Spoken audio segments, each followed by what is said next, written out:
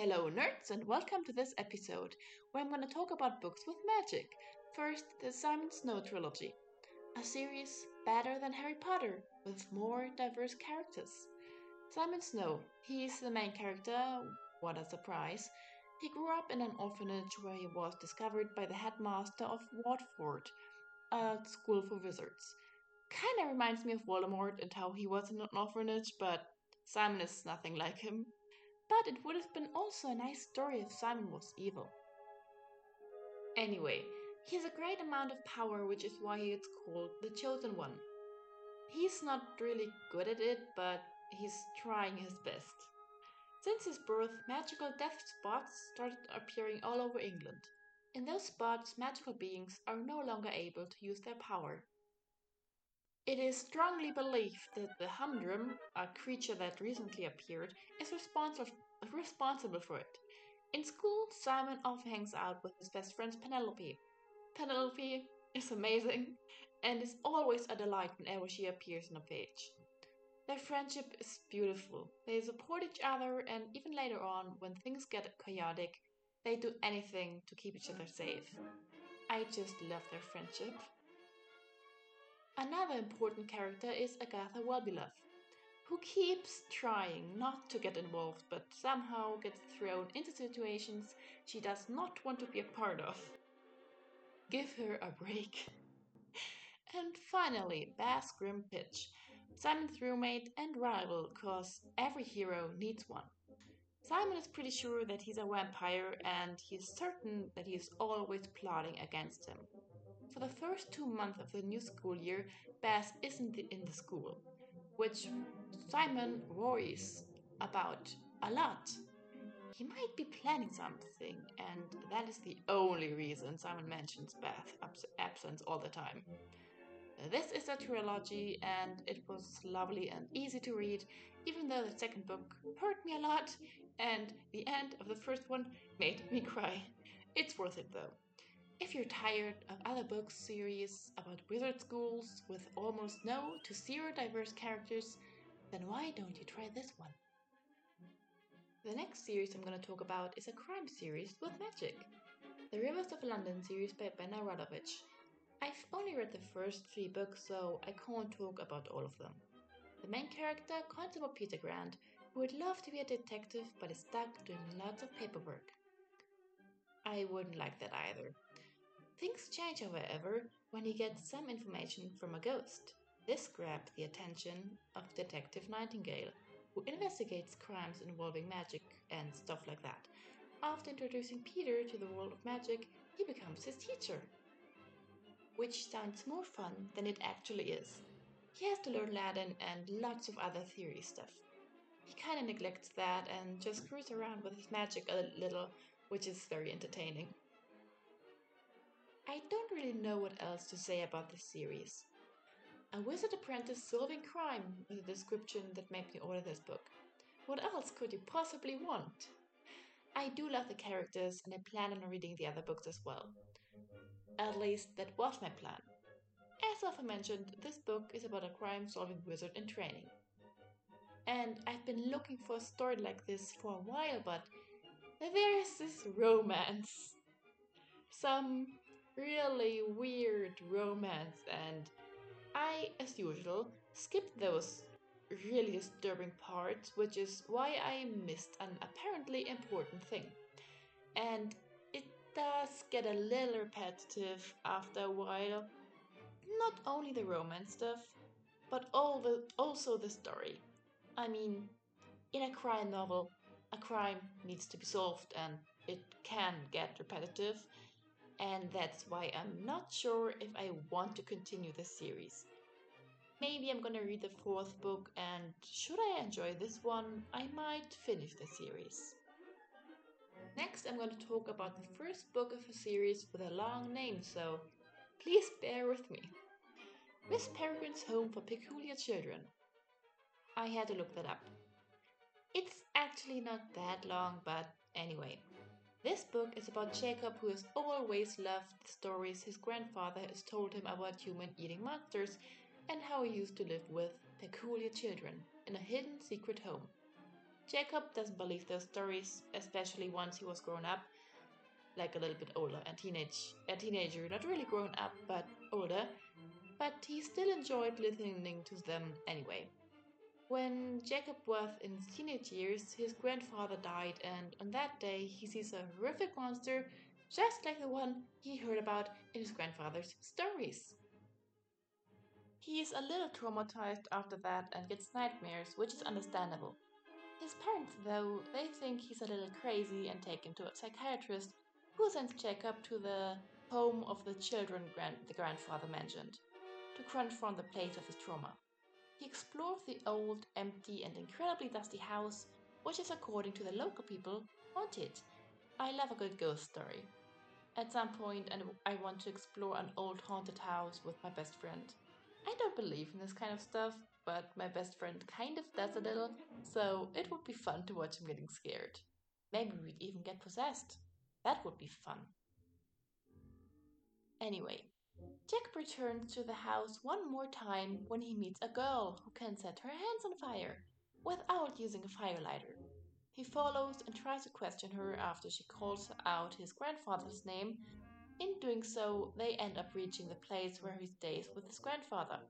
No, wait, his father. His grandfather is dead. He stays in this place with his father, only his father wasn't there. And no one knew who he was, and they were different to the people Jacob has met there. This is the first book of the series.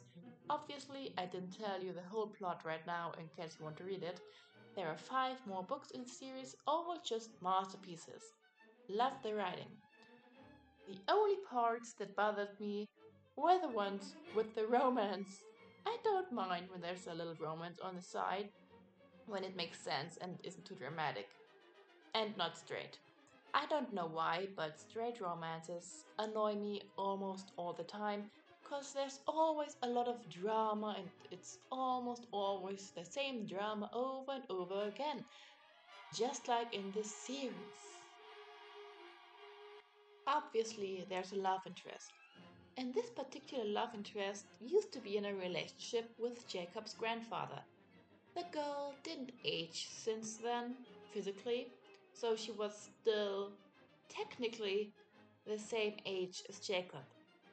I was already a little weirded out by that, and that girl wasn't quite over her lost love, Jacob's grandfather. Their relationship was weird. They fought a lot. It felt like she just wanted his grandfather back, and their relationship was on and off with lots of stupid drama. But other than that, the story was gripping and these books were quickly finished because they were impossible to put down.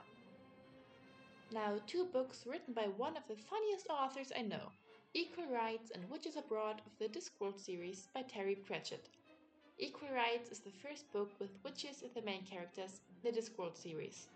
The old wizard Drumbillet will die soon and he wants to pass his wizard staff on to his successor.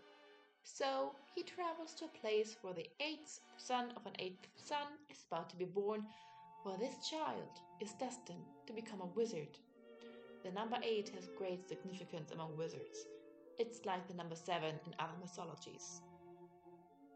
The newborn child, however, is a girl, but by the time the wizard notices his mistake, it's already too late. As the girl Escarina grows up, it becomes apparent that she has powers she can't control. And that causes Granny Weatherwax to travel with her to an unseen university in Agmorpork, where she can learn how to control her powers. But since it is completely unheard of for a girl to become a wizard, just like it would be unheard of for a boy to become a witch, she's not successful at first, but luckily, Granny Weatherwax finds another way to get her in. Just not as a wizard, but as a servant. Granny Weatherwax is, by the way, an incredibly old and powerful witch. Being finally in the university, she witnesses the progress of an apprentice wizard whose magic causes a hole to be opened into the dungeon dimensions. Whoops. It happens. I mean, it could be worse, I guess. This is one of the books in the series that I didn't enjoy as much as the others. But considering how many books are in the series, there's gonna be at least one book that I don't like as much as the others. There were some parts where I felt like it went on forever, and I would have stopped reading if it wasn't so short. It's definitely worth a read. I might read it again at some point, maybe I'm gonna like it more then. The next one, Witches Abroad. It again starts with a character dying. How lovely. The witch and fairy godmother Desiderata Hullo dies peacefully in her sleep. After her death, her magic wand is sent to another witch, Margaret Garlick.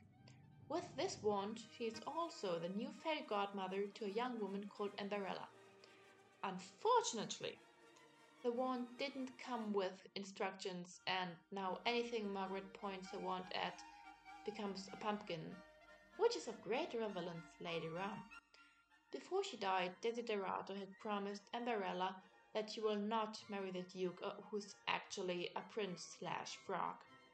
However, there's another witch who wants these two to get married, since that's how it's supposed to go in a fairy tale, and this story does have a lot of good potential to become a good old fairy tale with happy endings and frogs and stuff.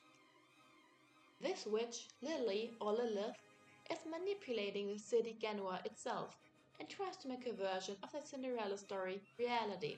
People get arrested for being against stories, for not being jolly, and not telling children stories.